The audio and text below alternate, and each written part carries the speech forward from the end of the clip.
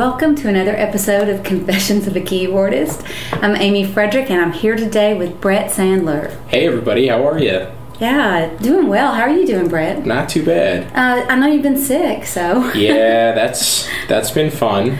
Not really, but it's been fun. That Middle Tennessee allergy... Oh, yeah. Allergy bowl, I think I get killed every year with it. Do you really? Absolutely. How long have you been in Nashville? 2 years now. Is that all? Yeah, only 2 years. I moved here April 15th of 2017.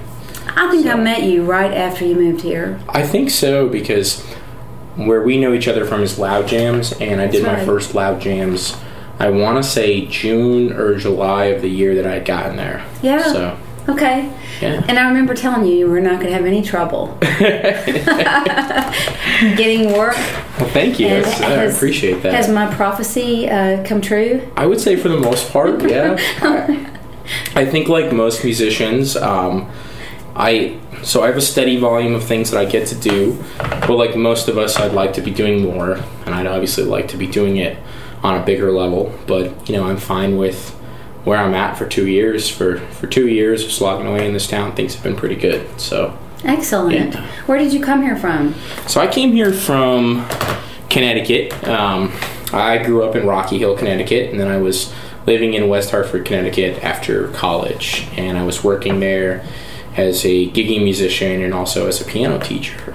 Okay. Yeah. Where is Rocky Hill? What's that near? So it's a little bit south of Hartford, like 5 or 10 minutes. It's right smack dab in the center of the state. Okay. On the 91 corridor, as we call it. Okay. I've never been to Connecticut. Connecticut is kind of like most of the population is sort of in an upside down T. So it's all along the shoreline, which is, borders the Long Island Sound and borders, the Sound kind of, straddles Connecticut and New York City and Long Island. Gotcha. And then the rest of the population is right up the central part of Connecticut. So okay. You can think of it as kind of like an upside down T. It makes sense to me. I can visualize that pretty clearly. Yeah. How far are you from New York City in that town? Well, you should be about 2 hours with traffic. Yeah. Who knows? I gotcha. 4, 5, 6, Wow. however long it takes to get into the city. So. Okay. So it's very congested. Yeah, absolutely. So I know everyone in Nashville likes to complain about our traffic, but they haven't seen traffic. Really? I'm sorry to say. And you were laughing. Yeah. Seriously laughing at us. It takes in New York City just to go a couple blocks or, try and get from one borough to the other, around traffic-y times, which is really, anywhere between, let's say, any time that is not 11 a.m. through 2 p.m. And after 9 p.m. Yes. And of course, that can all be, changed in the matter of a moment too. Yeah. It'll take 30 to 45 minutes to get somewhere in the city. I remember being in Brooklyn with some buddies who I used to play music with, and I think we were trying to get to someone's house, and it took us about an hour and a half to get from where we were in Brooklyn to somewhere else, and we're talking about a distance of just a couple miles. Oh my gosh! Wow. Yeah, so. And is that your hometown, Rocky Hill? Yeah, that's where I grew up. So you lived there your entire childhood? Yeah, absolutely. Pre-college years? Oh yeah, yeah. I've been there basically my whole life. So. Oh wow. Okay. So, what kind of gigs are you doing right now here in Nashville? Okay, so I do quite a mix of things. I have some artists that I play for. Let me do the math here real quick. I'll just say 6. I'll just approximate real quick. So about 6 different artists that I play for regularly. How do you shuffle that kind of... Well, most of these artists are in the stage of their career where they're not playing, every weekend, and they're not playing 2 or 3 times in that weekend. So one of them may have a gig on one particular Saturday of the month, and then the next one might have it on this point, and so they are all not quite busy enough yet in their career where I can sort of juggle all of them. Oh wow. But if I were playing with someone who is busier, I would have to be obviously forced to sort of condense down a bit. So. Yeah. How do you juggle that many songs? I mean, that's how many songs per artist? So everything gets charted. I mean, that's a big thing. Yeah. So anyone looking to come and do the musician thing in Nashville has to learn how to chart Nashville numbers. And you got to chart everything that you play, because when you're playing with artists and you don't play that often, it's infrequent, you forget material. Yes. So I'll be honest, every time I pick back up with an artist, I kind of have to sit down, take a look at my charts, listen to the music, and do a little refresher. Yeah. Some of the artists I've been playing with for a really long time, and that music is way more internalized. Yeah. Excuse me. But not all of them. Yeah. So a lot of them I have to sit down and kind of go back through the music and sort of do a little brush up every time I play with them. Gotcha. And do they expect you to play basically what's on the record? For the most part, that is the expectation. It varies. Okay. One artist that I work for in particular, I have a lot more freedom with. But for the most part, a lot of the pop country and more mainstream country artists that I'm working with, they basically have, a sound on the record, and the live representation of that has to be as close as possible. Now, granted, I'm one keyboard player, and a lot of these situations, we're not running tracks, so sometimes I'm kind of, what's the word I'm looking for? I'm sort of constrained by the reality of being a human being with only two hands. Yeah. Running tracks would be if you were playing with a pre-recorded version of the song. Right. And therefore, you could have some keyboard parts covered. Yeah, and only have to cover absolutely. one or two parts. So nowadays they put so many little random noises on pop country records and things like that, little synth fills here, little strange sounds here, apart from, your usual main suspects, your piano, your Rhodes, and especially your organ. Yeah. In the world of country. So yeah. So most of what I do with the artists that I work for right now is playing mostly piano and organ, some synth stuff, but for the most part it's right kind of down that piano, organ, Rhodes lane, which is pretty typical for country music, and a little more synth stuff for the stuff that has more of a pop slant. Most of the synth work that I do is outside of that in the cover band and working band world, and I do quite a bit of that as well too. I work for, what is it now? So I work for two different cover bands, or working bands, or corporate bands, however you want to call them. Back where I'm from, they used to be called GB bands, which are just general business bands. Okay. It's like a Berkeley term, and it kind of got adopted and spread through the Northeast, or wedding bands if they did weddings. So, okay. And one of those is called Party of the Year, which is actually based in Birmingham. So I travel for that quite a bit. Gotcha. And then the other band is based here out of Nashville, but we mostly do travel gigs. That's called Top Tier. Okay. Now, Party of the Year is an offshoot of something called Black Jacket Symphony. I'm not sure if you're familiar with this. I'm not. So Black Jacket Symphony is a production company, if you will, that puts on a show where they play an iconic album note for note, song for song. Okay. And they're popular kind of in the Alabama area, and they also kind of travel around as well too. Okay. So they'll do stuff like Damn the Torpedoes, Night at the Opera, Led Zeppelin 4, which I've done with them. Yeah. And then the big show that I did with them was the Talking Heads have a live concert called Stop Making Sense. Yeah. So I did that one, and I did all the synth programming and everything for that. Okay. Which is actually a 2 keyboard player show, and I did all the synth programming for myself and the other keyboard player. Wow. So, did you play with tracks for that? No, we did that all organic. Okay. Yeah. Wow. So which gosh, I am thinking of so many things I want to ask you that I'm just freaking out right now. So, Please. Please, I'm happy to answer. I rarely get to talk about this kind of stuff. Yes. Okay. So which boards did you use for that? So believe it or not, I played the entirety of that show on one 61 key M Audio Code 61 MIDI controller. Man. And I used MainStage, which is a live DAW or soft synth, as it's commonly known, to control all of my sounds. Yeah. And I used a third-party plugin for that show in particular. So the gear that was used for that show were the Prophet 5 synthesizers. Okay. A pretty famous synthesizer that was sort of ubiquitous at the time. Yeah. It was a polyphonic synthesizer with memory. And that just basically means it was called the Prophet 5 because you could get up to 5 voices with it. And, it's an analog synth. So you have 2 oscillators, with a choice of, square, sine, or saw wave. And so that was both keyboard players in that show used the Prophet 5. And then there was also an Oberheim clavinet, not Oberheim. I'm forgetting the name of the famous clav. Hohner. The Hohner, there we go. Not Oberheim, Hohner. Something else with like that OH sound.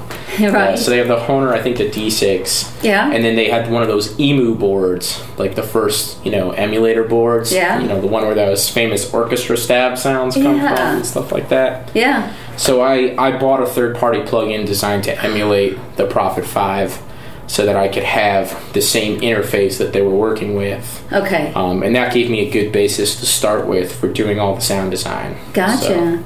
So do you, what happens if you're, hearing a sound and you don't have a clue what it is? How do you search that out? How do you be a keyboard detective that... Welcome to my nightmare. I would think that would be... is that a puzzle you enjoy solving? If you're Yes and no. Sometimes it can be really rewarding, and other times it's just brutally frustrating. Yeah. I'll give you like a perfect example. So MainStage is built off of Logic's platform, so it has all of Logic's built-in sounds. Right. And for the most part, that covers a lot of ground, but it doesn't cover everything. So we were just talking about orchestra stabs, right?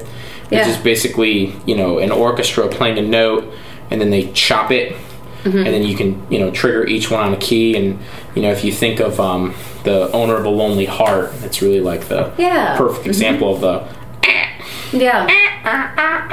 those orchestra stabs. Exactly. And I didn't know what made that sound or where to get it or how to generate it. And it didn't even occur to me that they were real instruments that have been sampled. And so we had a show for Loud Jams where I had to play this 80s version of I'm Gonna Tear Your Playhouse Down. And it had a bunch of orchestra stabs sampled in there. And I spent hours, and I mean hours, trying to figure something out that would be close. And really, because I was born in '87, so the whole world of synthesizers and a lot of that knowledge base were for players who were active in the '80s. Right. It's kind of come back, but the real what's the word I'm looking for? The real nuts and bolts of it and understanding it. The players who went through the '80s on the vintage gear, they think about it and they can hear things and understand things so much better.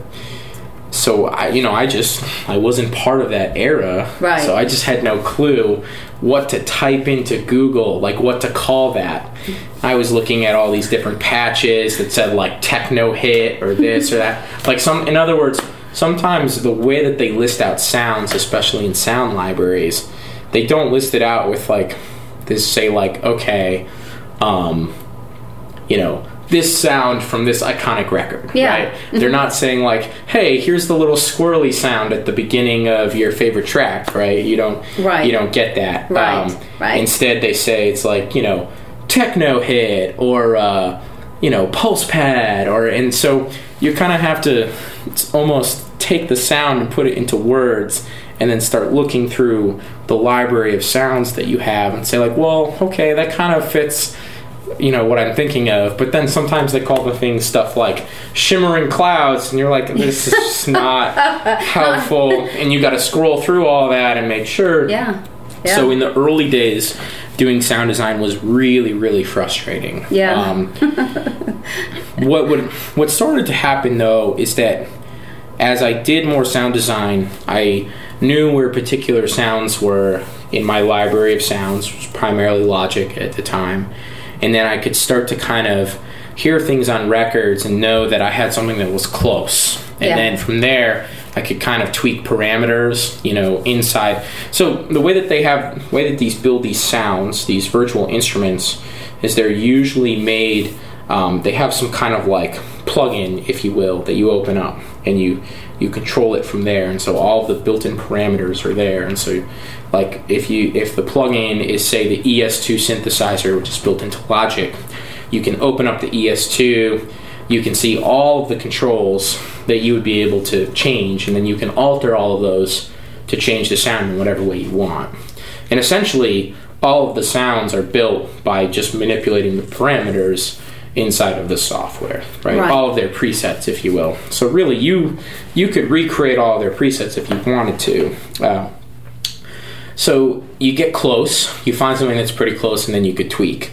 That was kind of the dark ages of sound design. Yeah. But then when I did the Talking Heads show, I had to do a really deep dive into synthesis in order to really figure out what was going on, because there were just so many different types of sounds, so many different things, and each song would have like 4 to 5 different sounds or patches that they were changing to.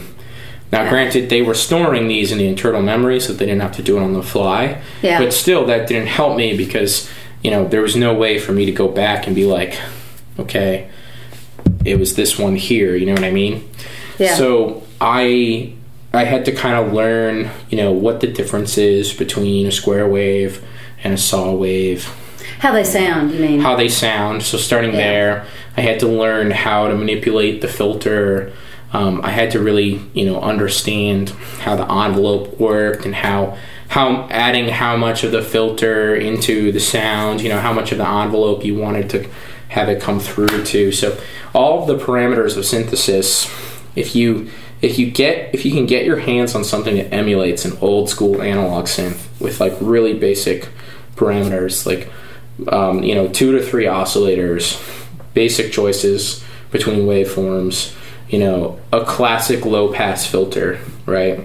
And with knobs that you can manipulate, and then starting to like read about how to manipulate sounds and how to generate particular synth sounds, you can get a really good idea of what's going on. So now sound design is a lot easier for me because I can hear it and be like, okay, this pad has this much of the filter opened up.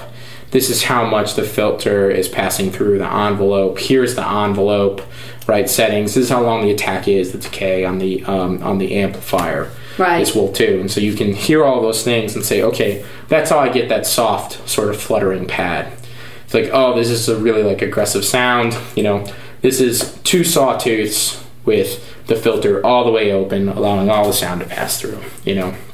So you start to figure things out from there, basically. Gotcha. Did you get you say you need to get your hands on something like that. Did you get your hands on something like that? Or did you just use a patch in your, in MainStage? Well, I did. It was really working with that plugin that works inside of MainStage, because any third-party plugin will work inside of MainStage. Okay. There was an emulation of, the Prophet 5. Okay. So that's really recent for me, and that's really changed. Arturia makes it. It's called the Prophet 5 collection. Okay. If anyone's curious, and it's basically just designed to emulate that old Prophet 5 synthesizer. Gotcha. But it also comes packaged together with the Prophet VS, which is vector synthesis. So those are wave tables, right? So like sampled waves of different things. Right. Yeah. And that's a whole other world. I'll put a link to that, in the and I usually have a link section for everybody where you can go look this stuff up and find it if you want to use it. Yeah, absolutely. My first keyboard was the M1, the Korg M1. Oh, okay. So that was a really big deal at the time that you could go inside and tweak those kinds of things. Yeah, absolutely. And then I had a Korg O&W, which took it even farther. Yeah. But I know that was kind of like back in the days of the DX7 too. I never had one of those. But, so I had to do Danger Zone, and I tracked down the samples, from the DX7. Got that old, that bass 1 patch, and that's the beginning of Danger Zone. Bow, bow, bow, bow, bow. That famous patch, and then that's also the same patch that they use for Seinfeld. the intro music to Seinfeld. That's right. Yeah. All done on the DX7. Oh, wow. I mean, it was an incredible keyboard at the time. You know, I can imagine. Yeah. Just everybody had one. It was the thing to do, but. I will include that stuff is just amazing. I mean, but you did the patches not only for yourself but for the other keyboard player for that whole show. I did too. Yeah. Wow, that was kind of you. Yeah. Well, I was in a situation where the keyboard player hired was pulling double duty. She was also going to do the role of one of the background vocalists for the show. Gotcha. And so she didn't really have as much sound design experience. So I just kind of took it upon myself to make sure that things get done right. Yeah, each time that you do something like that, you grow, but you just grow so much. If you're starting at base level and you have to, have so much to learn, then that's when you learn the most. Absolutely, yeah, definitely. Trial by fire is always the way to go, or sink or swim. Right? It's almost like you want to kind of get a task or a gig that just kind of feels slightly out of your reach, and then in prepping for it and getting ready for it, you sort of grow. And I can very much say that's been, a path through my career. I remember when I got into the cover band game, it was a small cover band. It was just myself on keys, a bass player that sung, and a drummer that sung. And they wanted to keep it as a 3-piece because they could make more money that way. And so I had to learn how to sound and play guitar parts. I became responsible for playing all the horns and the strings and things like that. And I remember getting that gig and getting a huge set of tunes, and they were all tunes I'd never played before, but they were all super standard, things like Your Brick House and that funky music, White Boy, and Ain't No Sunshine. But at the time, it was hard for me, and I want to say this is 7 or 6 years ago at this point now. 31, so it was like 24, 25, 26 maybe. Okay. Trying to place it. But I remember getting that, and that was challenging, and then I grew to that challenge. But I learned how to, play multiple parts at the same time as a keyboard player. Yeah. And how to do the beginning of sound design, and from there I joined a wedding band where they didn't want to run tracks, and so the sound design element was even heavier and harder, where I had to learn how to make things like Uptown Funk sound like Uptown Funk, but do all the parts because there were no horn players. So I would be doing the horns and the synth and the crazy sample at the beginning and the rises and all of those things. Okay. So I had to learn how to do those. So do you assign zones to one keyboard, basically? Generally speaking. So the most thorough rig that I bring is my Nord Electro 5D, which basically I run most of the internal sounds. I use the organ engine that's on that and the piano sounds that are on that, and most of the time the Rhodes sounds, unless I need something different. Nord just makes such high quality keyboards and just really, really great piano, Rhodes, and organ sounds that you can't beat it, even though some of the stuff inside of MainStage or Logic sounds pretty good, and a lot of third party stuff like Keyscape sounds amazing too. But the beauty of the Nord too is, they make the interface really easy to use. So I just, for basic stuff, piano, Rhodes, organ, that all gets covered by my Nord. And I have an Ultimate support stand, so I rack that as my bottom board. And then on top, if the gig is going to require me to do more, and I do this setup with bands like Party of the Year, stuff like that, where I have a lot of sounds to get through, but then just also a lot of piano playing and organ playing to do.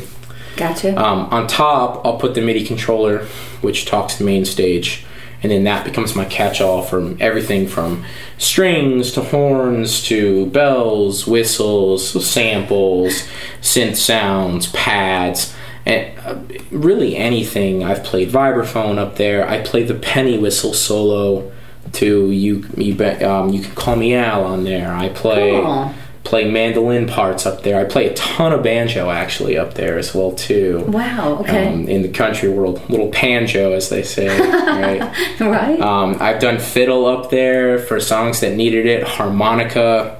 Okay. So yeah, really a catch-all for all other sounds. How many octaves is that? I believe it's C1 through C6, the MIDI controller, and then the Nord is the waterfall keys. It's 73, so not quite full, but okay. Yeah. So the Ultimate stand is just a really heavy-duty stand that lets you have two keyboards right in front of you, basically, and it's got those arms that stretch out. Yeah, I used to have an Ultimate. They all kind of break down into the center column, and then you can pick it up with the handle. So it's great if you're gigging. It's not awkward. It doesn't take up a lot of space in your vehicle. Yeah, you just need to be able to lay it flat. And then I have a laptop stand adapter that goes on top of it. So my laptop is looking me right in the face, so I can see main stage and see all my parameters and change things if I need to. Gotcha. And then also I use that to look at my charts. So I have to ask, do you experience crashes? So I've been really, really fortunate. I spent a lot of time with the program, and I have, knock on wood, not really ever had a huge major issue. Excellent. In the beginning, really glad to hear that. In the beginning, I had some issues, And in a perfect world, you could run an A/B setup, but I don't have the money for that, and I don't think most people who are at my level right now would. Where that's even possible. Yeah. When they run tracks, like in a live setting, they usually have two computers running both tracks. They have an A, B, and if something goes wrong, they switch over to the other one. Okay. But obviously that's the national level. Yeah. Playing huge stadiums. Like Katy Perry, probably, and absolutely. The guy who plays for her. Yeah. And they also hire people whose whole job it is to do the tracks and mix the tracks. So there's a front of house guy, and then there's a front of house guy for the tracks, which is crazy, but right. But you're doing this all by yourself. You have no support. Yeah, absolutely. And that's an interesting. I mean, that's the best way to learn. It's really harrowing and it makes it really hard, but it's a great way to learn. It's an interesting game to be played between versatility and potential of having an issue. If you buy a workstation, the workstation probably nothing is ever going to go wrong with that. I mean, those things are pretty solid. But with a workstation, you're doing all your stuff on this tiny little screen. You're limited by whatever parameters they put in. I don't personally know if you can load third-party stuff, but I would imagine probably Yamaha. I think you can. Yeah. I don't know. I'm not sure actually.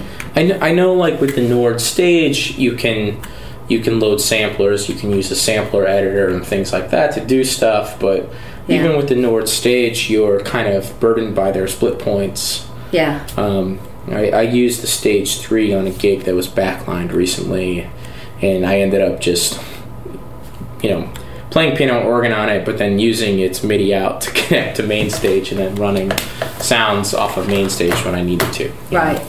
So that's your comfort zone and what you're most familiar with. And makes absolutely. sense. Wow. Okay.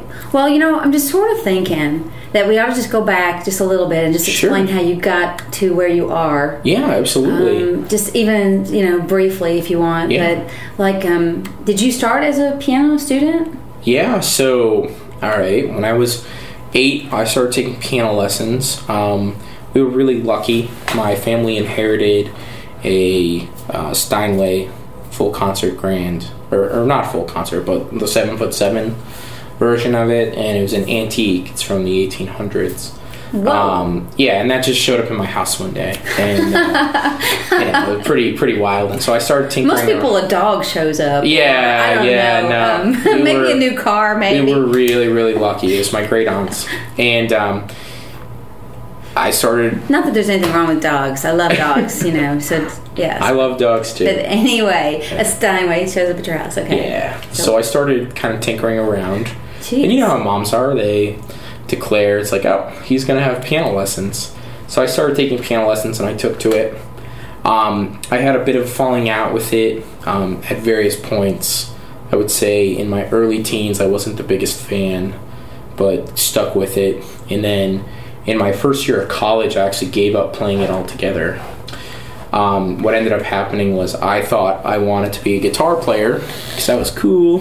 Yeah. And that was the instrument that I was hearing in most of the music that I liked. Sure. Which was mostly progressive rock and metal and things like that. Okay. But so piano lessons are very non-cool in some ways. But you know, it's like the ultimate cool, but you have to be patient to get there. In my humble opinion. Piano's an interesting instrument in that I think that the rewards for learning it are set up way down the curve. Yes. That's the thing about picking up a guitar is like in your first lesson you can probably learn 3 chords, and then now that means you can reasonably play about 75% of rock songs. You know, right? If you learn C, G, and D on the guitar, you can have play a capo. And have a capo. You can learn a lot. You can play a lot of songs on guitar. So the rewards for guitar are kind of like a, like a U shape where they're really high at the beginning, maybe not so much in the middle, and then really high again at the end.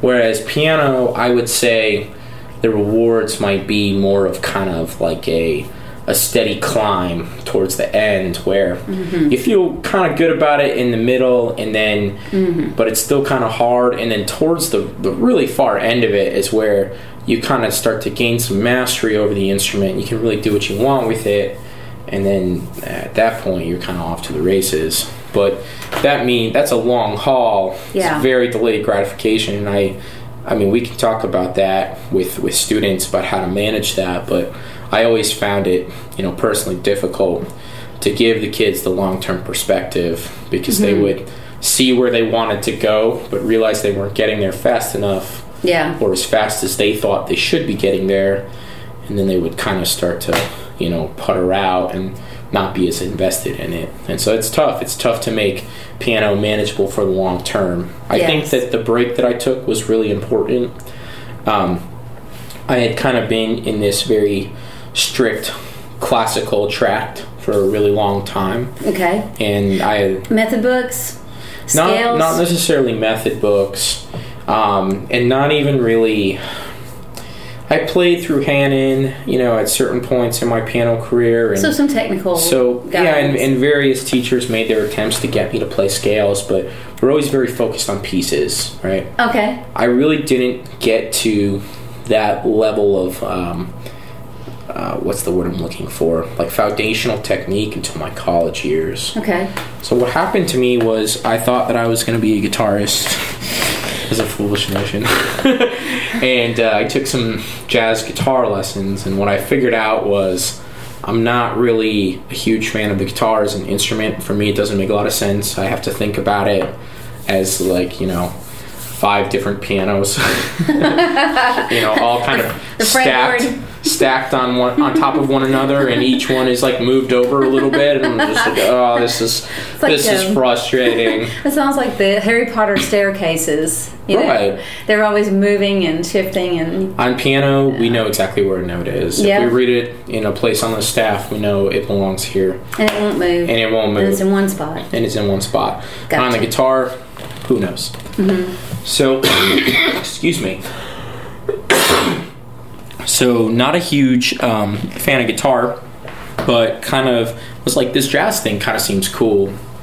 And I wanted to do something with music. And the jazz piano teacher there, his name was David Lalama. He was sort of spoken about with this sort of, reverence and respect. And you could just tell that he was like the head honcho there. And he was the big deal, if you will. And so in your hometown? No. This was at college. Oh, okay. At Hofstra University. I went to school at Hofstra on Long Island, and I actually went there to do film school and ended up changing to music, if you will, in my sophomore, junior year, basically. Okay.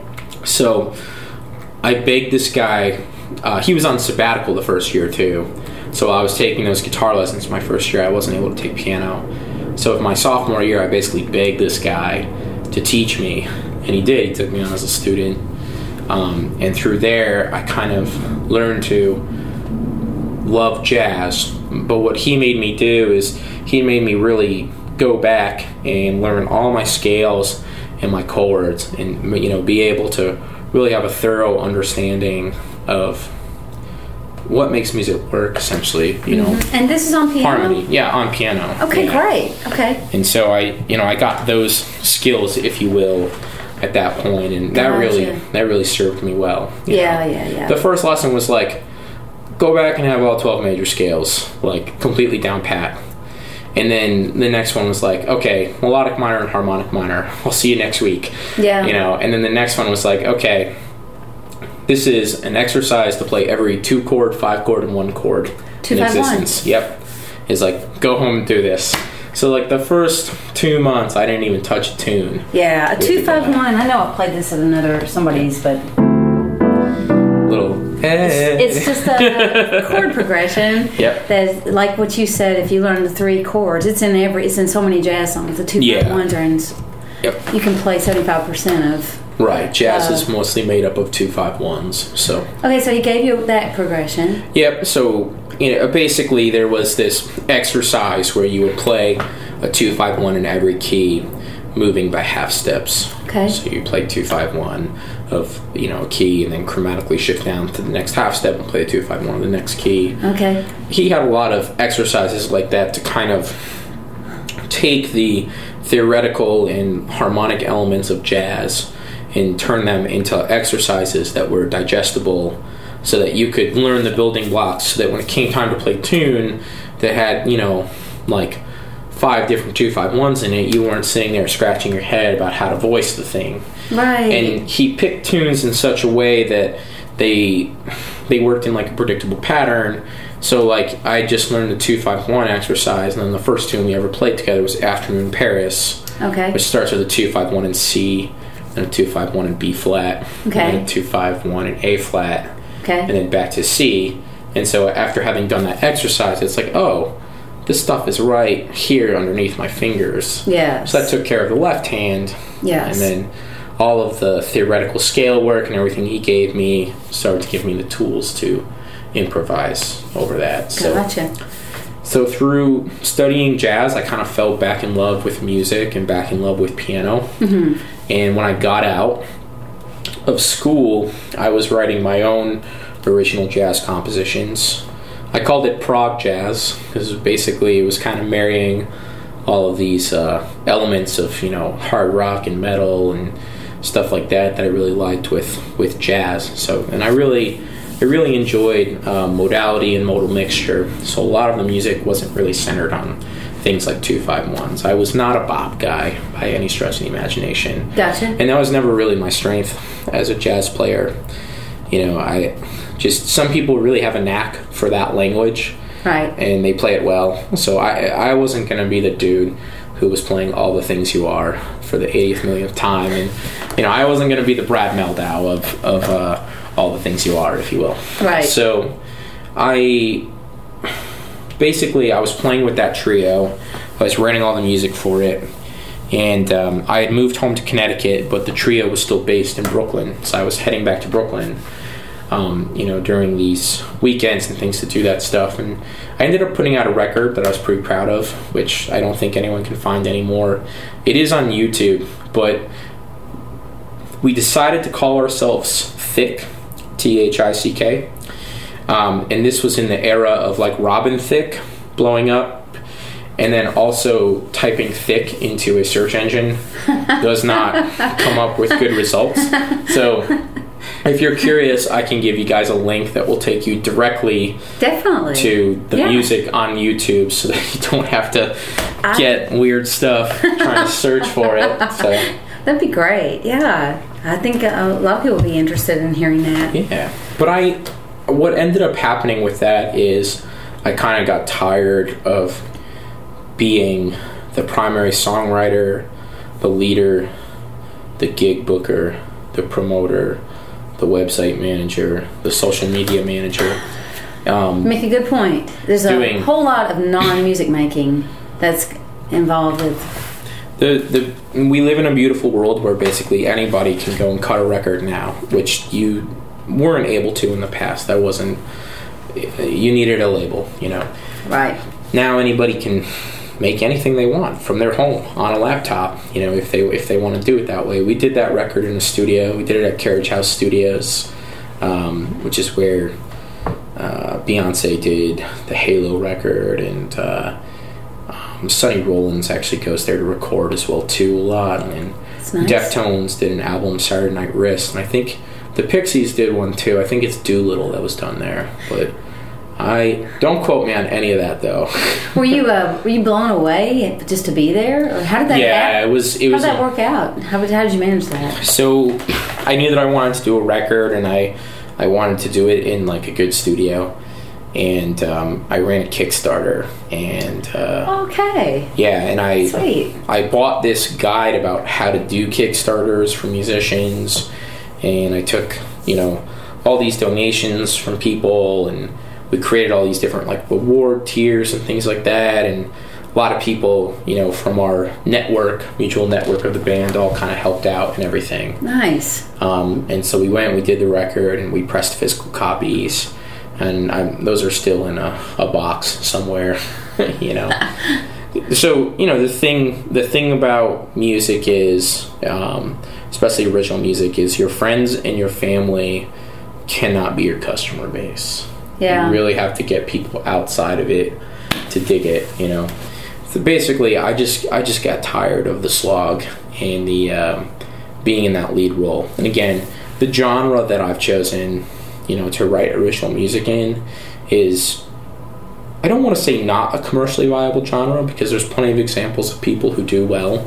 You know, especially in recent years, stuff like Snarky Puppy has really blown up, and if people in Nashville are familiar with Dynamo, I mean, those guys do well for themselves too. You know, they're out playing and gigging and touring. But for me, it was costing me a lot. So I got an offer from a musician that I played with in Connecticut to join a cover band and make some money. And so I started to play on the weekends with the cover band, and then I started playing less with my trio. And my trio just kind of started to fade away a little bit, and, you know, sort of moved on from that. And as I got busier and busier with the cover work and getting paid, you know, I liked the money, and I was like, it's kind of nice to go and get paid to play music for a living. And at the time, I had been teaching throughout all of this. You know, after college, when I moved home, I had a crappy job in sales for a little while. I hated it. Right. And then I worked in like a piano shop for 6 months, and that's where I met my first student. He came in and was looking at the pianos and heard me play, and he said, "Would you be interested in teaching me?" And I said, "Yeah, sure." You know, he's like, "What do you charge?" I'm like, "Well, I'll charge you $50 an hour." And, you know, just like that, at 23, I was working for $50 an hour. Now, granted, I only had one student at the time, but I saw the potential of being able to charge a high hourly rate. Yeah. And I didn't want to do the office thing. It wasn't for me. Yeah. I didn't want to work the 40-hour work week and everything. Right. So I got into teaching. So this whole time I've been teaching, but for me personally, I started to burn out a little bit on teaching. And so I was young too. I wanted to kind of switch into spending more of my time playing. Right. And did you know any, was anybody in your family a teacher? What made you think about, so who were your role models for? Like, I guess you were probably thinking about your jazz teacher, but it sounds like he was your favorite teacher. I would say I have 3. I've had a lot of teachers throughout the years. I got swapped around. I don't want to say quite a bit, but I had like a few interim teachers, and there's really 3 teachers that made a big impression on me. The first one was Mr. Dagno, who's probably responsible for, you know, all of what I am today. I mean, he got me started, and it was his cruel but brutal but also kind tutelage that he had this thing where he would make me just play it until it was right, and he would make me go all the way back to the beginning, and so we would just get I would get so much. But I'm thankful for it now. I really am. Wow. Yeah. I'm thankful because I would just get so much repetition in the pieces. And this was classical music? This was mostly classical music. In the beginning, there was some of this, some of that, but I was playing like abridged versions of like Fantasy Impromptu when I was like 11 or 12. Gotcha. Obviously not the real thing, but right. What he could give me, that was designed for someone like me, and then so he was insisting on fundamentals. Yeah, correct notes, correct rhythms, dynamics, etc. Absolutely. His policy was it's either right or it's wrong. Okay. And if it's wrong, you're going to go back and play it until it's right. Okay. All right. So wow. And granted, I absolutely butted heads with that as a young kid. Yeah. But I'm so thankful that he did that for me because it really made me, good and good quickly.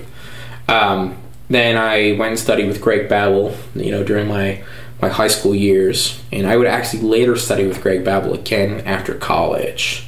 Okay. I wanted to play some high-level classical music, and I was getting classical students in my teaching career, and I wanted to make sure that I was fresh and I wasn't telling them wrong things like about, trills and turns. And, because in classical music, there's so much stuff that's period based, how you would approach things. Right. I'm assuming you're thinking about Bach and Chopin when you say absolutely turns. Yeah I'm thinking trills. about Bach and Chopin. Yeah Absolutely. So name a couple of pieces that really, like, anything come to mind that you really enjoyed playing, like you still would play it today if you so I love Chopin. Chopin is my favorite classical composer. So these are all going to be Chopin songs. So Polonaise in A flat is incredible. It's a monster of a piece, and it's so much fun to play. And then I love the nocturnes, especially the nocturne in D flat. I think it's really beautiful, and I played that as well. And then I also really enjoy the waltz in D flat as well too. And then I find myself a lot of times, like, if I have the time and I'm sitting down, I really enjoy playing through that second movement of Sonata Pathétique. Yeah. The famous one, slow one in A flat. That's Beethoven. It's just beautiful. Yeah. Kieran talked a lot about that one. Yeah, it's a beautiful composition. So. Mm-hmm. Okay, so to make the switch to jazz. Oh, and so you were going to say one more teacher, I think? Yeah, and then finally is David Lawama, okay. The teacher that taught me jazz. Okay. These are the three music teachers who've had the most influence on me. Gotcha. And they all kind of share similar qualities in that they were, almost very fatherly in a sense. All male teachers. Yeah, they're all male teachers, and then also very demanding, extremely gifted players in and of themselves. I mean, just incredible, adeptness at what they do. Yeah. So, I mean... And you find yourself teaching. And then I find myself teaching, right? And you've got to... kind of sort of passing down, their tutelage. Yeah, and that is one really quick way to find out what you know and what you don't. And absolutely. How many were you trying to juggle at once? It got up to the point where I had in excess of 30. Okay. And that was too much. And I burnt out, and I kind of let it, fall down a little bit. It's hard work, and to stay separate. And if you want to be a player, it's very draining. It can be very tiring. There's a balance to be had, but if you mostly want to play, it can be difficult to be spending a lot of hours with students where you could be practicing or learning material or doing what you need to do. Absolutely. So, it's always juggling that. There's also, I think, something to be said for your ethics in teaching, which is, at the beginning, I was ecstatic about teaching. I loved it. And I think people go through phases in their life where they're doing something, and it can be really with anything, but at least in music, where you play with a band for a certain amount of time, or you play a certain genre of music, and you start to either become disinterested in it or sort of outgrow it. Young music students, they absolutely deserve a teacher who's going to give them 100% of their focus and attention. And for many years, that was definitely me. But then I noticed myself just slowly starting to slip a little bit. And I said, I'm going to exit this and take a break. I may go back to teaching someday. I don't know yet. Mm-hmm. But I'm going to take a break for my health and longevity, essentially, in this profession. But then also to make sure I'm doing right by the kids. Because if you're a teacher who's like 75% there and your students are coming in and you're missing things, you don't care, you've kind of lost some of your chutzpah, if you will. Yeah. Like your willingness to do the tough work and say to the kid, you know, that's not quite right. We need to do it again. Or, you know, once you start slipping a little bit, that's really not fair to the kids. That's not what they deserve. That's not what you're being paid for, you know. Yeah. You're not there to be a babysitter. You know, you're there to teach them music. And so if you start slipping, I think you have to do the right thing, kind of pull back from it. Mm-hmm. And so that's part of what I did.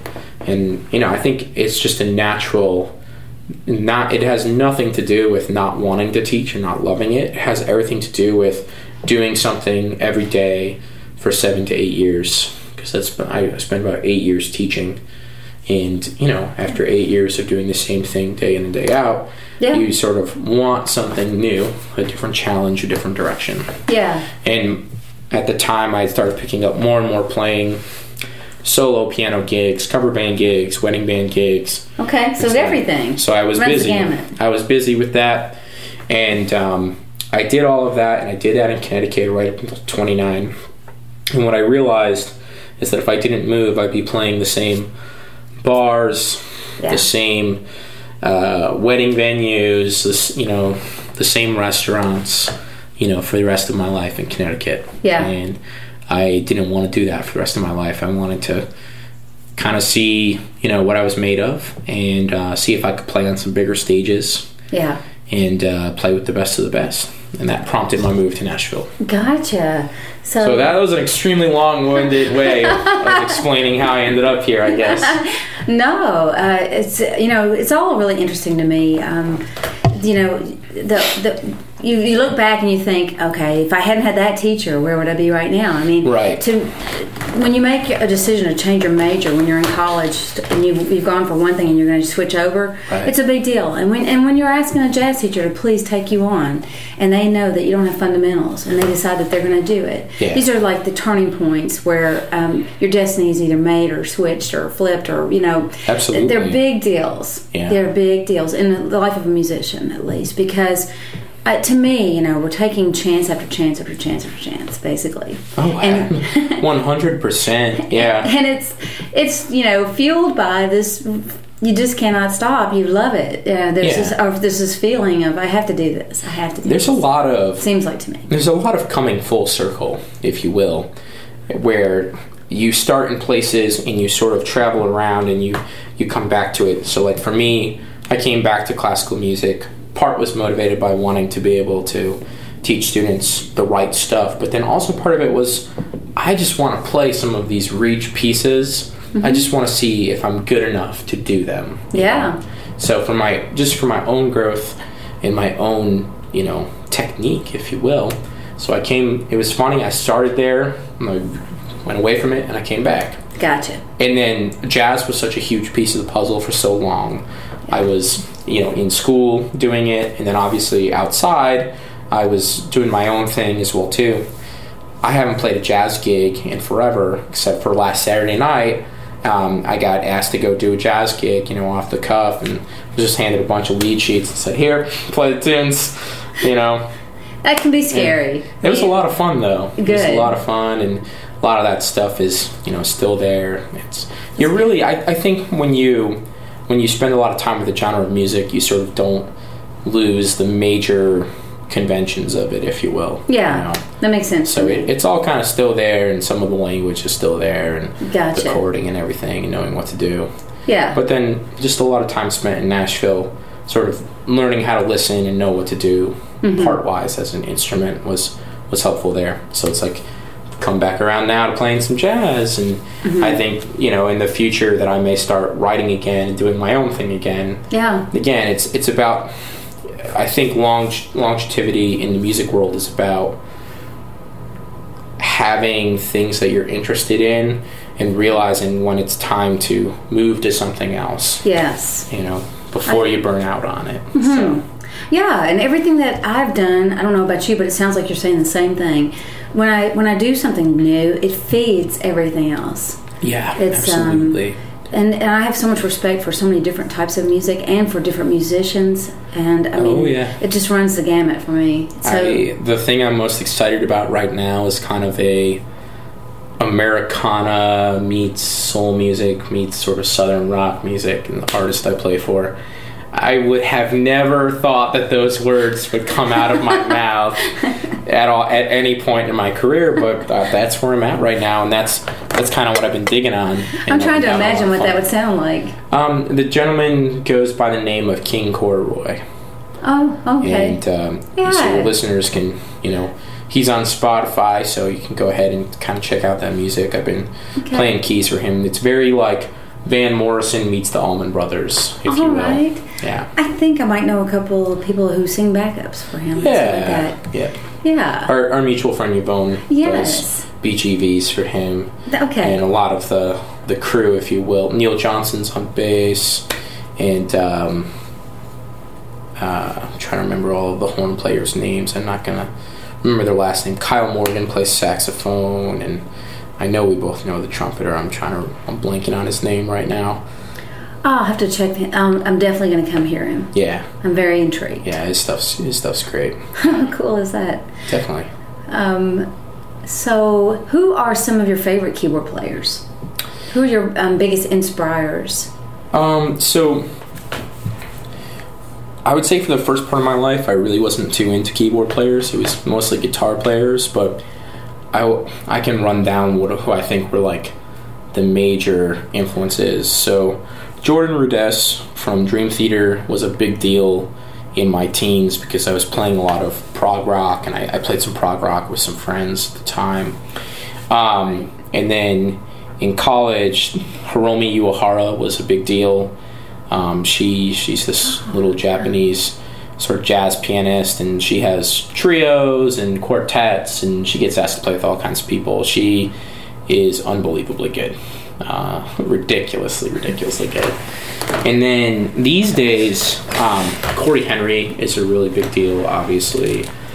So he kind of came to fame playing through Snarky Puppy, and now he does his own thing with the Funk Apostles, and he's just unbelievable. He's an unbelievable organ player, and I've been very interested in playing organ, ever since I got to Nashville. So to hear him play is incredible. And then this guy named Jesus Molina has been really big for me lately. He may be like the best keyboard player in the world.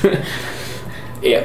And he not only that, but he's a multi-instrumentalist, so he can play all these other instruments as well too. But you can see these videos of him online playing at NAMM and just doing these mind-blowing improvisations just on the spot at NAMM, and people are just going insane. So I would say those are the big ones, who've kind of been an influence for me. But I'll be honest with you, I would say most of the musicians that have influenced me have not been keyboard players. Okay. Wayne Shorter was really important to me in the jazz world. Okay. And so much of the music that I listened to in my earlier years was guitar driven, that most of the musicians and things that really had an influence on me were, guitarists and things like that. So me too, honestly. Yeah. Of course, Billy Joel and Elton John and some of those guys really I listen to a lot. Carole King. Oh yeah, absolutely. But I emulate a lot of guitar licks, I think, especially in organ rides. Oh yeah, very similar. Kind of weird. But I mean, I think here's the thing where guitar, at least historically, is sort of this instrument that lends itself to creating these legendary players that have really particular sounds, right? And, so guitarists naturally have these players that they're into. But with keyboard players, most of the time, the way the keyboards gets treated is mostly as kind of like a support instrument. Sometimes there are instances where it's the star, but that's, in my opinion, that's not really par for the course. Right. Most of the time, it's playing some type of support role. Right. And even in instances where it's like a pianist vocalist, like Billy Joel or Elton John, I mean, they rarely, if ever, are doing like these crazy solos on everything. Right. Some songs do, but most of the time, they're like the meat and potatoes, and it's really their voice that is the star. So it's hard to, like, historically find keyboard players, that are really the star of the show. I mean, I have difficulty thinking of them. The guy from Deep Purple, I mean, I don't even know his name. It's an embarrassment. But that would be one that comes to mind. John Lord. Is it John Lord? Yeah. Yeah. So. Yeah, but that music is it's very it's a certain audience right. that listens to that. It's right. not mainstream, I would say. Yeah. There's a great station out of Clarksville that plays lots and lots of Deep Purple on Mondays and Fridays. That's cool. And I check it out frequently because there's nowhere else that I ever hear that. But it's great stuff. Absolutely. But it's just not. I wouldn't say it's mainstream, although I think they are touring. Really? Somehow, yeah. Yeah. Go figure. So, anyway, but yeah, I do admire him a lot. I love all the organists because they have the power to compete with the guitar players. Right. The organ is like distortion for piano. Is how I think of it. Yeah. It's the rock out opportunity. But even then, I think one of the best organ players comes from the jazz world. Joey DeFrancesco, right, is just mind blowing to watch. He's a monster, and of course he plays bass with his feet and his left hand. So right. he's real old school. He's the best of the best. And I love the blues guys too. The blues organists, they're very tasteful and the guys that do organ trio stuff are amazing to me. Oh man, how could I forget about this? Soul Live is huge for me. So Neil Evans has really, especially in recent years, has been like big influence on me. That dude. So instead of playing his left-hand bass on the organ, he actually has a bass keyboard that sounds like a bass guitar that he plays on. Okay. So he plays clavinet and the Hammond organ and the bass keys. And he does all that stuff for the Soul Live, organ trio, if you will, and he's incredible. Yeah. Yeah. Well, you just before we started, I didn't hit the record button, in time to catch this, but you just recently acquired a Hammond organ. I did, yeah. So I bought a Hammond CV. So the CV is older than your A100 or your B3 or your C3, so it doesn't have some of the features that those would. So mainly the big difference is that there's no percussion unit inside of the organ. And that also there are ratchet drawbars, so they're not smooth pull. You have to kind of dial it into the right spot where the drawbar will actually generate no sound. And then obviously the keys are not smooth. They're not those waterfall keys. They kind of have more of a hardened plastic feel. But it's still a beautiful, wonderful Hammond organ. And it has, the distinct advantage of being not as expensive as if I had gone to buy, a B3 or a C3 or an A100. Sure. But ever since I bought that, I've been using it to do remote tracking work, so studio work at home. And it's been huge for me. And it's also just helpful to have the organ to practice the mechanics of playing organ. I mean, so facility between the two manuals and working out drawbar sounds and knowing what's appropriate when and things like that. Like what you were talking about earlier, to get your hands on it and figure it out. Spend some time with it. Yeah, sometimes you really do need to be working with the type of instrument, they're different. A synth is not an organ is not a piano. And so you can't play an organ the way you would play piano. You can't play a synth the way you would play piano, and you can't play a synth the way you would play organ. So. Right. What do you prefer, recording or playing live? You know, I have really preferred doing the recording stuff as of late, and I think that may be the next direction for me to head, where I really enjoy the creative freedom that you get with it, especially when you're at home. You can take your time with it. You can do as many passes as you need to. You have opportunity to explore ideas, and you can really do whatever you want. And so the track's there, and it's your responsibility to fill in the keys. Now, I mean, sometimes the producer gives you a direction to go into, and you need to honor that, obviously, if you want to get paid and do a good job and get repeated work. But you really have, a ton of freedom about the choices that you make creatively to generate a part. And so, to me, that's really been enjoyable, especially since, as we talked about earlier, a lot of what I have to do is play someone else's part on a record, note for note. Right, right. So are you using like Logic or Pro Tools? Yeah, so I mean, my rig is just, the Scarlett 2i20 audio interface, which I use to take the microphones that are miking the Leslie. I send that into Logic. So you got Leslie too? Yes, I have a Leslie as well too. Yeah, okay. Having the one without the other is basically pointless. Yeah. You need both. The organ is not the organ without the Leslie, basically. Right. The Leslie gets mic'd up, and I'll actually be upgrading to an audio interface that has more inputs because I want to put more mics on the Leslie.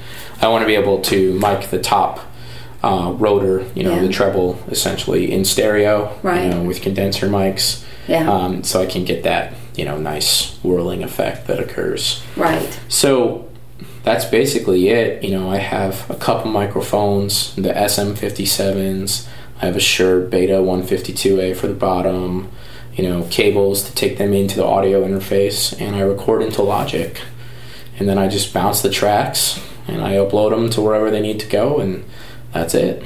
Sweet. Yeah. And you can do that all over the country, I suppose. Yeah, anywhere you need to be. Yeah. It's a beautiful, wonderful world. it's a lot different than absolutely. A few years ago. Definitely. Everything has really changed, but it's so that would make it. I mean, you could do your own project. It seems like you could. Well, that too, yeah. But also we have the ability to do things with virtual instruments. Obviously, the Nord's samples as well too. The Nord Electro has all of the piano and Rhodes samples, so I'll use those if I need to cut some piano or Rhodes or things like that. Right. And then obviously I have a ton of virtual instruments if I need to do anything like that. But most of the remote tracking work I've been doing is the organ, and I think that the reason for that is because people want authentic Hammond organ on their tracks. To get that, most of the time they either have to go into a studio and pay a keyboard player to be there tracking on the organ, or if they can farm it out to someone who does it from home, that's usually cheaper for them. Yeah. So. And who would not want Hammond organ on your recording? I just have to say, I'm very biased, but I mean, there's just like a warmth that's missing with all of the digital stuff. Yeah. That's really what it is. It's tubes. It's the same thing with guitarists, Yeah. The tech, I feel like, is getting there. It gets closer and closer every year, but it's still just not the same. Mm-hmm. And I know a lot of players who try all these different combinations of keyboards or virtual sounds and amplifiers to kind of mimic the old school Hammond or Leslie, but there's really just nothing like having it there, There's like a depth of the sound. The key click is always wrong too, in my opinion. They never seem to get the key click right, Right. And the warmth that needs to be there to make you really know. And that's the other thing too, is like depending on how you mic the Leslie, you get some mechanical noise, maybe a little wind noise. Mm-hmm. And for some people, to them, they want to hear that, and that's how they know that you tracked real organ. Ah, and then some people don't want it there at all. They want you to eliminate as much of that as possible. So interesting. Yeah. The rock opera that I'm playing for right now, we've been going through that, placement of the mics. And, that's recording. Honestly, is like an hour and 45 minutes of trying to place the mics properly and get a good sound, and then a half an hour of tracking. Yeah, it must be. For the most part, that's been my experience with it. Interesting. Yeah. That said, all the studio stuff, and I mean, it sounds great. What would you say is your favorite live performance? Do you have the gig that I did, or some people are like, the gig I'm playing right now is my favorite gig, and then there may be something that stands out in your mind as like that was an amazing gig, I'll never forget it. Well, I played the Opry, and that was a big deal for me. Absolutely, I played it. Honestly, less than a year before I moved to town. I played an Easter Sunday church service there, and I. So you came down here and tried Nashville out before you moved, or? I did, yeah. I had two friends, one who I've lost touch with a bit, but I had two friends who were living in Nashville way before I even thought about moving down here. And my first trip down to Nashville, when the idea kind of got put in my head, I went down and visited that friend, and I stayed with him. Gotcha. And that helps. Absolutely. And this was almost a year and a half before I moved.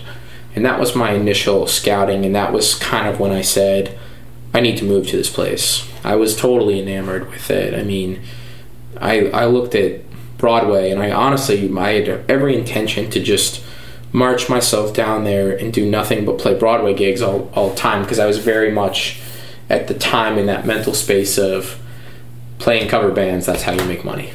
Yeah. And I was like, I'm just going to play 12 hours on Broadway all day when I moved to town. Yeah. And I ended up not really doing that. I ended up getting more into the artist side of things, like we talked about. Yeah. But I visited with him. I was enamored with Broadway. I thought it was the greatest thing I'd ever seen in my life. I have different thoughts on that now, like most people who live here. And it's not for everybody, but I love it. But I think also there's something to be said for, it's really cool the first couple months that you live in Nashville, and then you kind of like, man, all these tourists and all these people trying to party.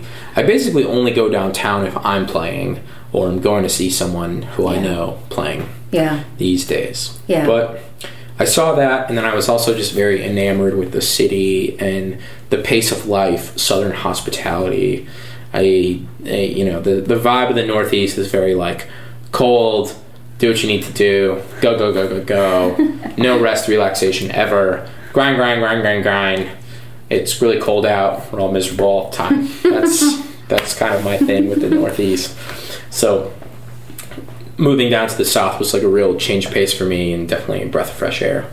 So I was enamored with it, and I made two more visits. I made a visit to visit a friend from Connecticut who had since moved down in the interim while I was waiting to move down.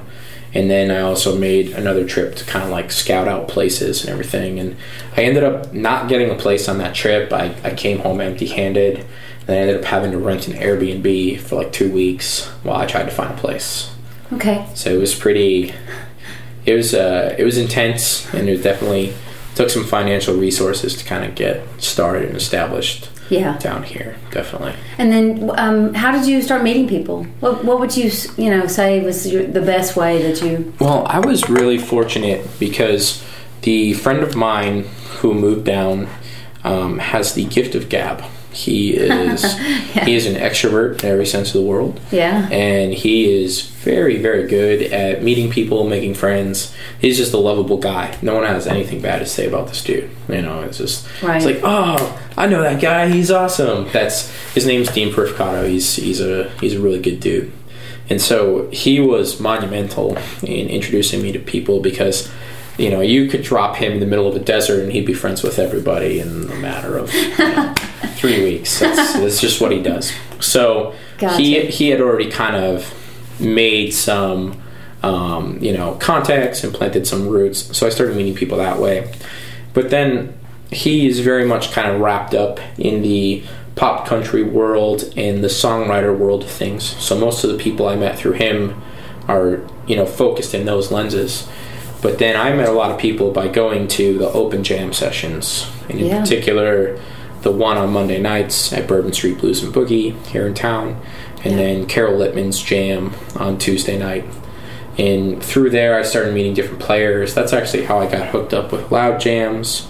I met Val Lupeshka. I think I'm massacring his last name. Sorry, Val, if you're listening. I love you, man.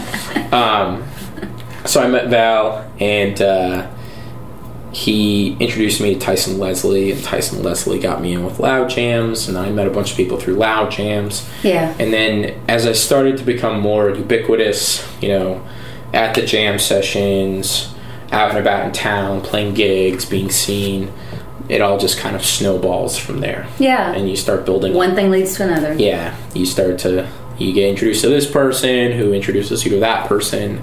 But that's provided that you don't get a bad reputation along the way. Like if you go and you play a gig with a bunch of players and you do a bad job. Yeah. Ouch.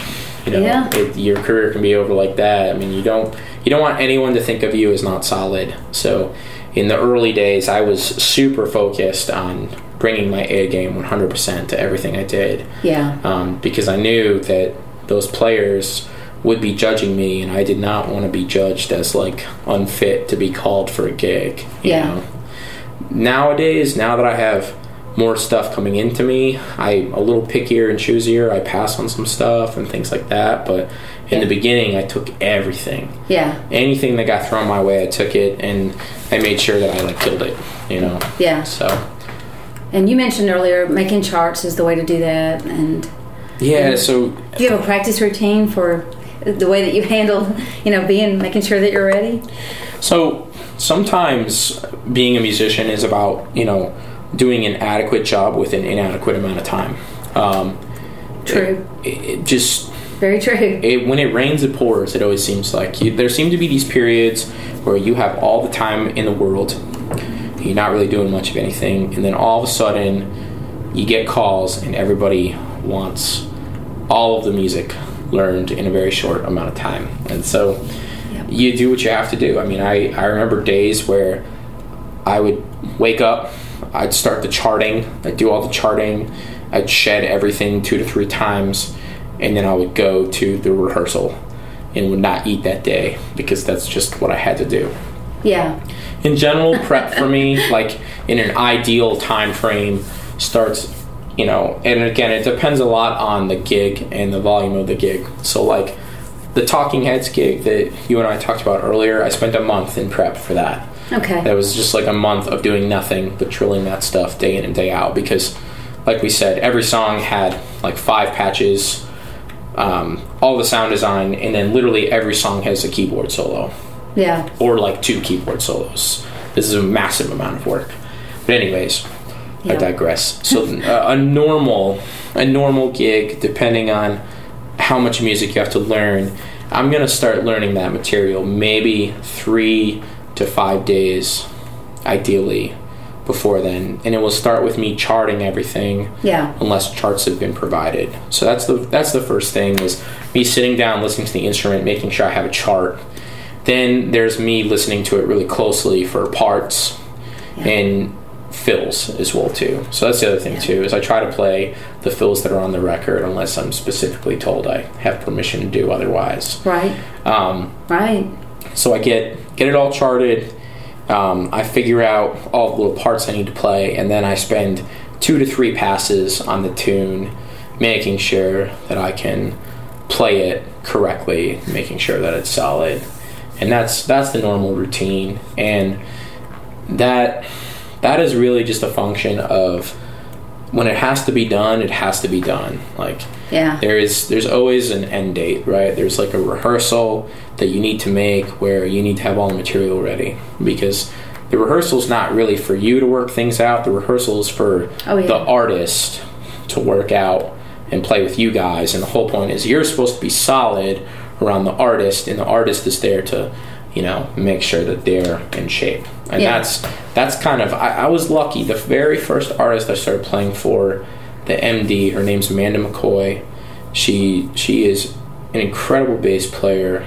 Really respect her as a musician and a music director, but she basically, that band has always had a really, really professional vibe around it, and the standard was you show up to rehearsal prepared, ready to go, with your songs learned and all your parts down.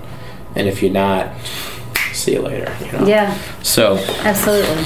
So I'm glad that I got kind of subjected to that right from the beginning, because it's been the standard. Now you should always go into the rehearsal, in my opinion, like that, and if that's not quite the vibe that's going on, so be it. But at least you're the problems are not coming from you in that case. Absolutely. Right. So I don't ever want to be the weak link in it's a terrible rehearsal feeling. or the gig. Yeah, so, it feels bad. So sometimes I just as a musician, you need to drop everything and make sure that you're going to be ready for the gig. And if you can't be ready for the gig, don't take the gig. You know? That's kind of that's sort of the thing. So practice, honestly, can be no minutes a day, depending on what's going on. Yeah. And it can be all day, depending on what's going on. Exactly. I really don't have like a normal routine where I get to sit down and parse work out, because that's just not how work comes into me. It comes in fits and spurts. So sometimes I'm super, super busy, and other times I get to twiddle my thumbs a little bit. Yeah. But I think you need those days too, as well. You need to sometimes not touch your instrument. So. Yes. Yeah, it feeds. It's like stocking the trout pond, basically, with other life things that help you remember why you want to play great music. Yeah. If you, let's see, what was I going to... so let's say you're going to use the charts on your gig. Well, how would you read them? Do you put them on like a iPad or something? So I've been playing with, Main Stage for so long. I feel like this whole podcast is an advertisement for Main Stage. Hey, Apple, if you want to sponsor me, that'd be great. For real. Me too. So... Main Stage has this capability where you can paste a custom image into the background that's great. Of any given patch. Mm-hmm. So as I change patches, my charts are automatically there. That's great. And in some instances, I don't even look at them anymore, but they're up there if I need them. Yeah, yeah. Okay, that's a good plan, I think. We have to keep up with a lot of different people. Absolutely. It sounds like you are. I mean, with 6 different artists, for sure. It's just a lot of information to keep up with. Oh, yeah. Yeah, they have, maybe, depends on the sets they play, but, anywhere between 30 to 50 tunes between each artist. Yeah. If they play shorter sets, that might be 15 to 20. Right. So there's all of that. But then those are just the artists that I play with regularly now. I have done so many one-offs or gigs for this person or that person, or this band or that band with this set list. I mean, I think it's pretty easy to say I've probably charted in excess of 1,500 songs. Oh, yeah. Since I moved to Nashville. Oh, wow. You keep them all? Yeah, I mean, I have, so everything's on the computer, and then I have all the hard copies. Yeah. And I just have these binders that are full of charts. Now, not all of these charts are original songs. A lot of them are cover songs, too. And, of course, there are these... big Dropbox folders that a lot of the downtown players keep up with, that have a collection of, a lot of the stuff that's in vogue downtown, if you will. Yeah. Charts for that kind of thing, but they don't really have everything. So, sometimes you can cheat a little bit and you can see a chart, but even then, when you see someone else's work, you can't just trust that it's correct, so you got to go over it. Right. So, a lot of times, too, I have not everybody charts the same way. Yeah. People use different symbols for stuff. Some people are really messy. Some people do a clean job. And so sometimes it's just helpful to look at what Make your own chart. Make your own chart if you can. Yeah, absolutely. Definitely, because you just don't know. Yeah, the other thing too is like you get a chart from a bass player. It doesn't even have qualities of chords in it. Right. So, you're... Some songs require, different charts for different musicians, for different instruments, I think. So, you just get handed something and it says flat 5. And you're like, well, okay. Is it flat 5 fully diminished? Is it half diminished? Like, what's going on here? You know? So... Sometimes it's really just helpful to do your own stuff. Yes. So you can put in what you need to do your job. It's really meant to be a cheat sheet where if you're in a bind and you've forgotten something, you can look up there. That's it. And it's there, and you're not going to make a mistake because of it. That's it, in a nutshell. Yeah, definitely. And then you can always refer back to it as well too, just in case. Yeah.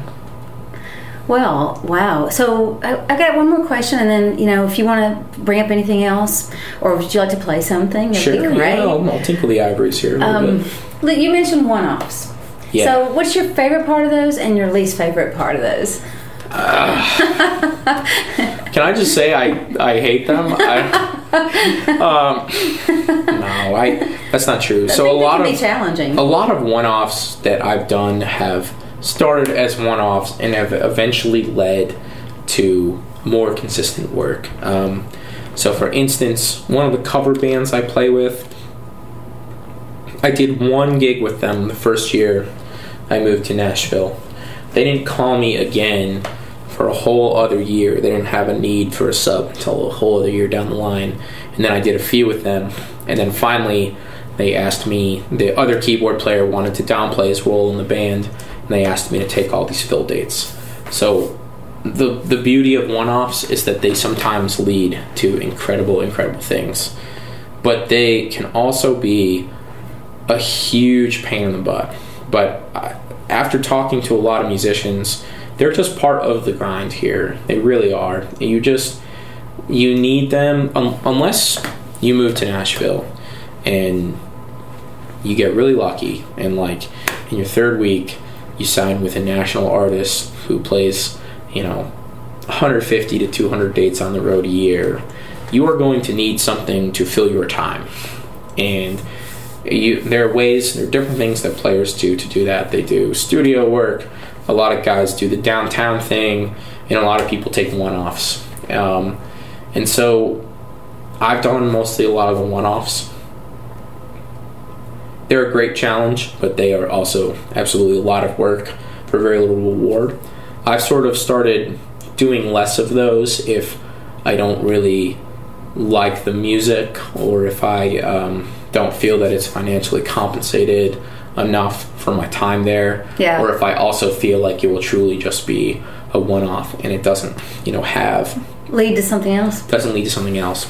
So it just means that you're going out of town to go play a gig, and you're going to be on the road a whole lot in a short amount of time. Here's what I would say: if you're new to town and you're not working, take a one-off. You should be working. It's better to be working than not working. Yeah. When you're busy and you have plenty of work, at that point you can kind of say, I don't really feel like doing this. You can make that, sort of, what's the word I'm looking for? You can decide, if it's worth it financially to do the one-off or not do the one-off. If it's worth the headache and the stress that it brings learning a lot of tunes in a short while. Yeah. A lot of one-offs can be fun too, depending on what the music is. Yeah. And the location. And the people. I think the gold standard, the whole 2 out of 3 thing always really holds true for me. So you should take the gig if it's got good music, good people, or good pay. And if it has 2 out of the 3, you should take the gig. Oh, there's a gem right there. Yeah. That's a good piece of advice. That's real solid. Good people, good music, take the gig. Yeah. Good people, good pay, take the gig. Good music, good pay, take the gig. Right. And if you get 3 out of the 3, then you have an incredible, awesome gig. Isn't that the truth? Yeah. But 2 out of 3 ain't bad. Right. As the song goes, right? That's awesome. 1 out of 3, you're probably wasting your time. I've never heard that, and I like it. It's really good.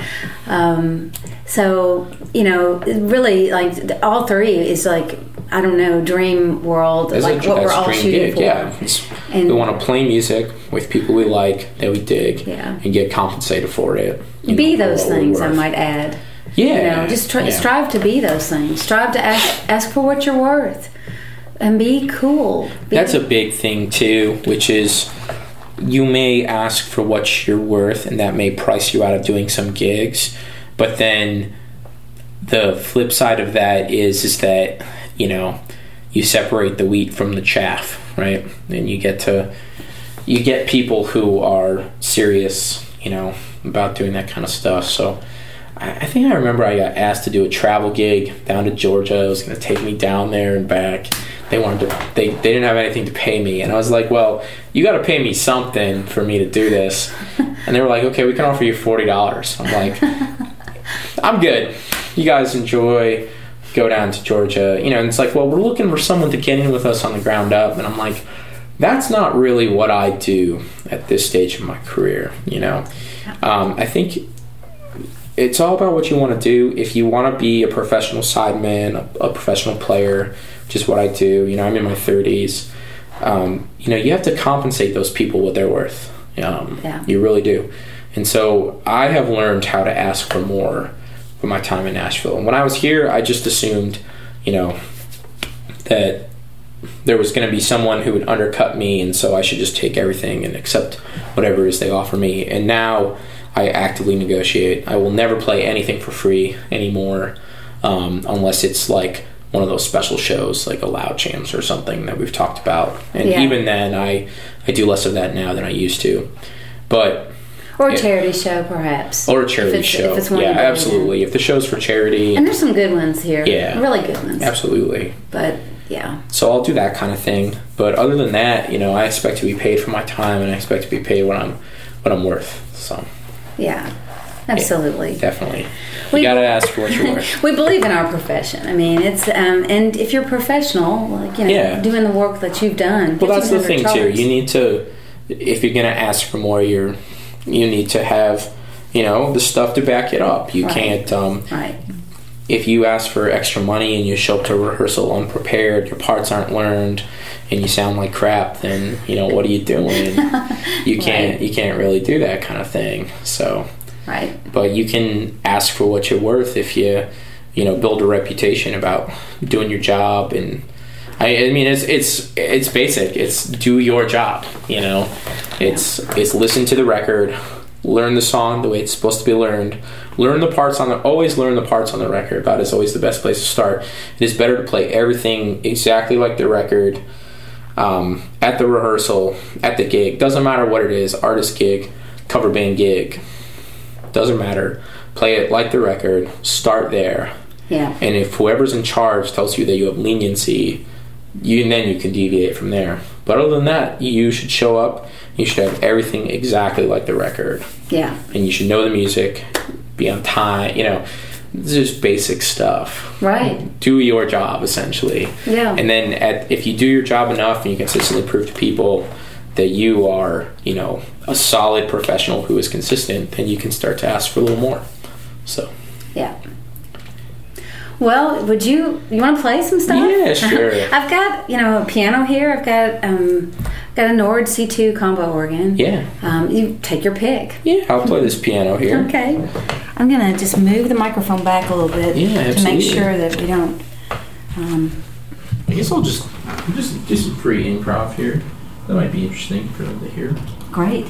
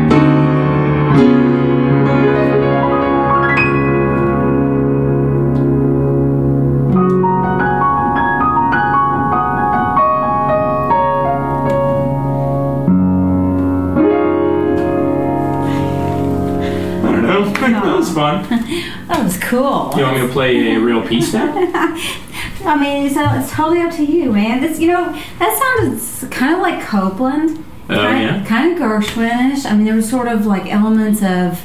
So that's an exercise I picked up from John Medeski. Yeah? Where he says you should just start with like your practice routine with 10 to 15 minutes of just complete improvisation, no breaks, and just work that muscle of just generating continuous music and just improvising on the fly. That's great. Yeah. I love that. And that's John Medeski of Medeski Martin Wood. It's like excuse me. It's like a famous I love that organ group idea. Yeah. I like to do it with my students. Like, every time they come into a lesson, let's just play some stuff together for 3 minutes. Definitely. Just sit down and just play. Definitely. That's a great idea. I love that idea. Let's play some... You never know what you're going to come up with, do you? Yeah, I'll do a piece and you probably have enough at that point, right? Sure, it's up to you. I love it.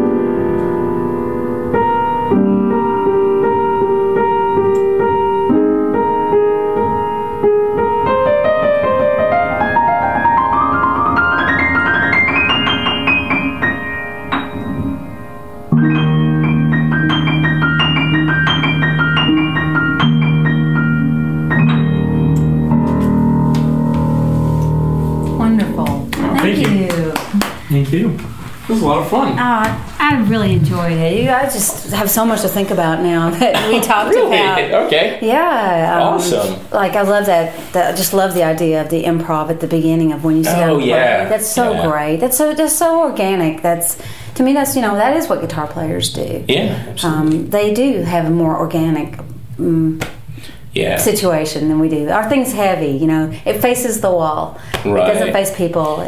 So I went to their summer camp when I was just getting out of school, and they would perform like a 45-minute to an hour set of all improvised music, the three of them. So all together listening to one another, improvising as three musicians completely in real time. It was pretty wild to see. Yes. So. Well, I didn't talk too much about your relationships with playing with other people, but that bond, that synergy, and you had a trio, so I guess absolutely. Getting tight with people is important, and knowing players and knowing how they play around you. So that's pretty cool. Yeah, we have a really great profession. Yes, we do. It's not bad. It's not a bad way to make money. Well, thanks so much for being here. Ooh, I'm sorry. So sorry you've been sick. And, yeah, you probably want to maybe wipe down the keyboard. I'm not worried. But thanks again. For your students. And take care. Yeah, absolutely.